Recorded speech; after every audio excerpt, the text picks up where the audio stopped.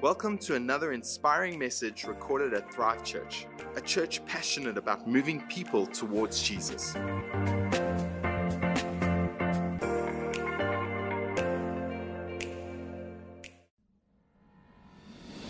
What a great time of worship. And as we continue in this attitude of worship, I'd love to encourage us in our giving. During seasons like this that we find ourselves in as a church and as a country, we have to hold on to God's promises like never before. Today I want to encourage us that we tithe and we give to a promise keeper. Malachi 3:10-12 says this in the Living Bible translation. Bring all the tithes into the storehouse so that there will be food enough in my temple. If you do, I will open up the windows of heaven for you and pour out a blessing so great you won't have room enough to take it in. Try it. Let me prove it to you. Your crops will be large, for I will guard them from insects and plagues. Your grapes won't shrivel away before they ripen, says the Lord Almighty. And all nations will call you blessed, for you will be a land sparkling with happiness. These are the promises of the Lord Almighty. Church, we tithe and give to a promise keeper. So what are the promises we see in this scripture? Well, firstly, there will always be enough in His house. Through our faithful giving, we're able to continue paying our church staff, continue paying monthly bills, continue supporting missionaries around the world, and the kingdom of God can continue to move forward. Secondly, the scripture reminds us that we will be blessed beyond measure. We will come out of this season more blessed than we could ever have imagined, in our health, in our relationships, and in our finances. Thirdly, God Himself will defend us and protect us. We won't have to worry about being without, because God Himself will protect our families, He will protect our finances, and He will guard our businesses and possessions. And the last promise we see is that our nation will be blessed. South Africa, our country, will come out stronger because of our generosity. Others will look at us and say how blessed we are. What a wonderful promise for our nation. So like the scripture says, let's put God to the test. Let's continue to be faithful in our giving, and let's see how God will keep these promises to us. There are so many ways that we can give electronically. The banking details for both our Edenvale and Boksburg campuses will come up on the screen, as well as our QR codes for SnapScan, which you can scan right now as I'm speaking. We also have the super easy way of giving online, which you can do on our website at thrivechurch.co.za. If you are watching on our online platform, you can click the Giving tab on the right-hand corner above me, which will take you directly to our website. Whichever way you give, let's remember during this season that we give to a promise keeper and He will not let us down. Won't you take note of the ways you can give and give now as I pray? Thank you, God, that first and foremost you are a promise keeper. We thank you that even in uncertain times, you are always the same and we can stand firm on your word. Help us, even in this very moment, to have faith in your promises, and as a result, would we give generously today. Amen.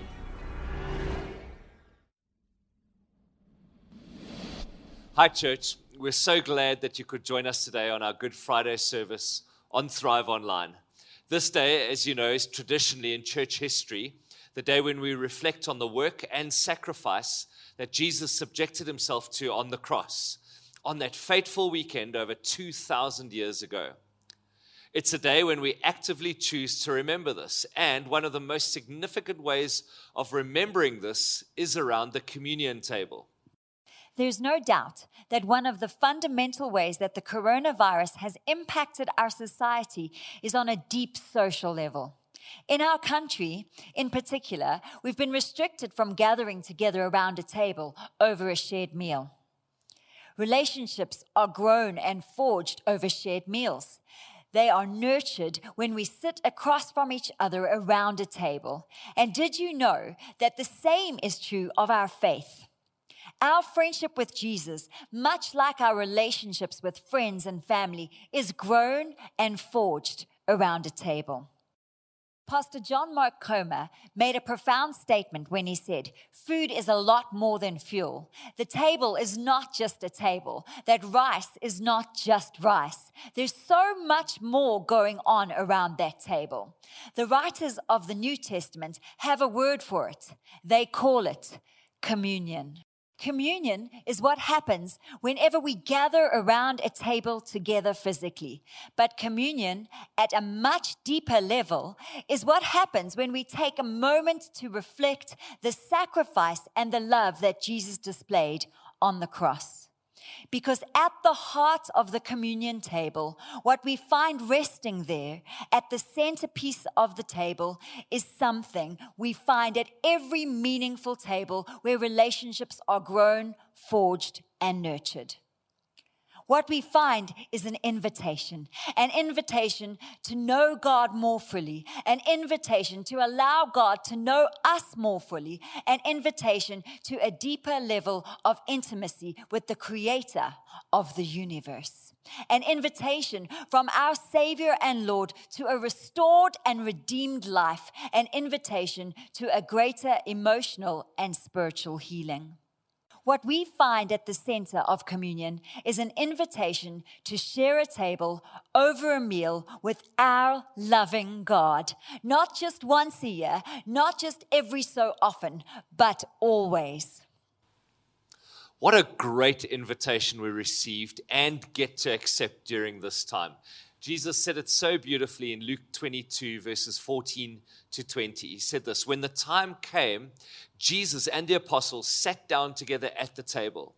Jesus said, 'I've been very eager to eat this Passover meal with you before my suffering begins. For I tell you now that I won't eat this meal again until its meaning is fulfilled in the kingdom of God.' Then he took a cup of wine and gave thanks to God for it. Then he said, 'Take this and share it among yourselves, for I will not drink wine again until the kingdom of God has come.' He took some bread and gave thanks to God for it. Then he broke it in pieces and gave it to his disciples, saying, 'This is my body, which is broken for you. Do this in remembrance of me.' After supper, he took another cup of wine and said, 'This cup is the new covenant between God and his people, an agreement confirmed with my blood, which is poured out as a sacrifice for you.'" From these verses, we see two very specific invitations. Jesus offers us these specific invitations around the communion table. And it's these two invitations that we'll be looking at before sharing communion together today. I'll unpack the first invitation, and then Pastor Cand will unpack the second. The first invitation that Jesus offers around the communion table is an invitation towards wholeness. Jesus said to us in verse 19 concerning the bread, after he had broken it into pieces, "This is my body, which is given for you. Do this in remembrance of me." Isaiah echoed the weight of this sacrifice more than 400 years before Jesus was ever in the picture. In fact, he said this in Isaiah 53, verses 4 to 5. "Yet it was our weaknesses he carried. It was our sorrows that weighed him down. And we thought his troubles were a punishment from God, a punishment for his own sins. But he was pierced for our rebellion, crushed for our sins. He was beaten so that we could be whole. He was whipped so that we could be healed." So from both Jesus and Isaiah, we see that the bread that we share around this communion table today represents a body that has been broken. Not just any body, but Jesus' body. Jesus' body, which was without any sin and blemish. And so every knock he took, every beating he received was for our wrongdoings. It was for our brokenness as humans. And that's the power behind his broken body, behind the bread at this table. It was never broken for himself. It was always broken so that we could receive wholeness. And so the first invitation we find at this communion table is that of our Savior reminding us that there's a restorative work behind everything he does. There's a mending process involved in all that he does in our lives. At this table, we're reminded that a broken relationship with a loved one or with God doesn't have to stay broken. A broken lifestyle doesn't have to stay broken. A broken dream doesn't have to stay broken. Because of Jesus' broken body, he invites us to receive the wholeness that he has in store for that situation? What's broken in your life that needs to be made whole? Can I encourage you today to consider the possibility that Jesus is inviting you to receive that wholeness because of his broken body?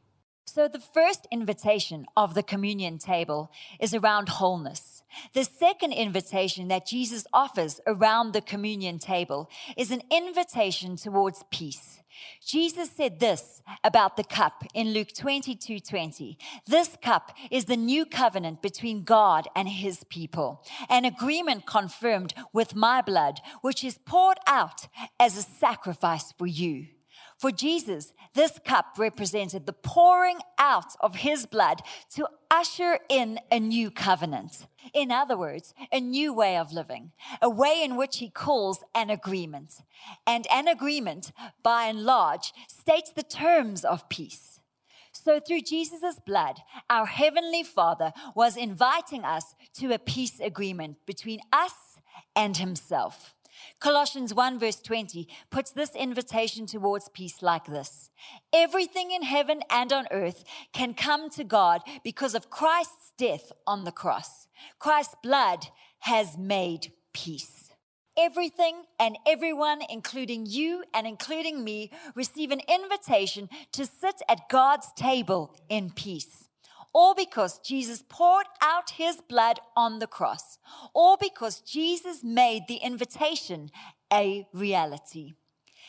This means that there doesn't have to be a moment in our lives where anxiety and uncertainty or restlessness reign. Instead, we simply need to live our lives accepting this invitation towards peace every single day. It's an invitation that Jesus offers us as a gift. He tells us in John 14:27, I am leaving you with a gift, peace of mind and heart. And the peace I give you is a gift that the world cannot give. So don't be troubled or afraid. It's not a peace that the world offers, because this is a peace that he paid for with his blood. It's so valuable and it's so priceless.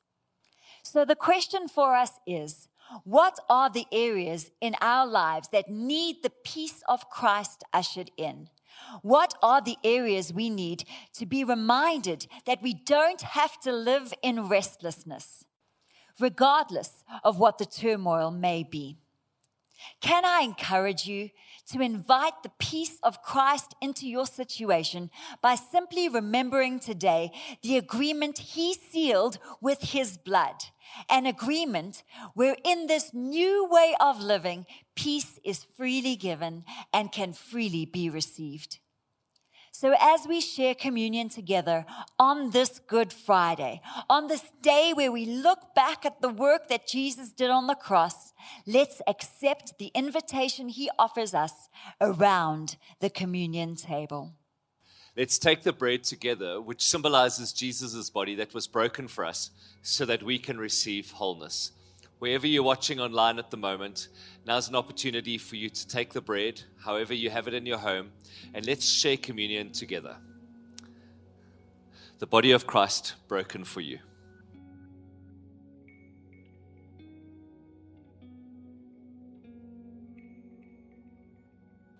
Now let's take the cup, which symbolizes Jesus' blood that was poured out for us so that we can receive peace.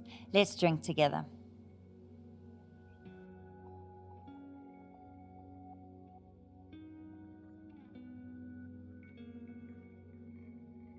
Father, we want to take a moment to thank you.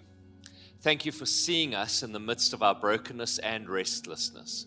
Thank you for inviting us to your table so that we can receive wholeness and peace. We accept your invitation today as we remember Jesus' sacrifice on the cross. Teach us today to live in your wholeness and in your peace. In Jesus' name we pray.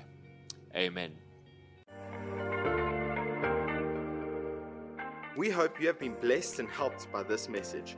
For more information about our church, visit our website at www.thrivechurch.co.za.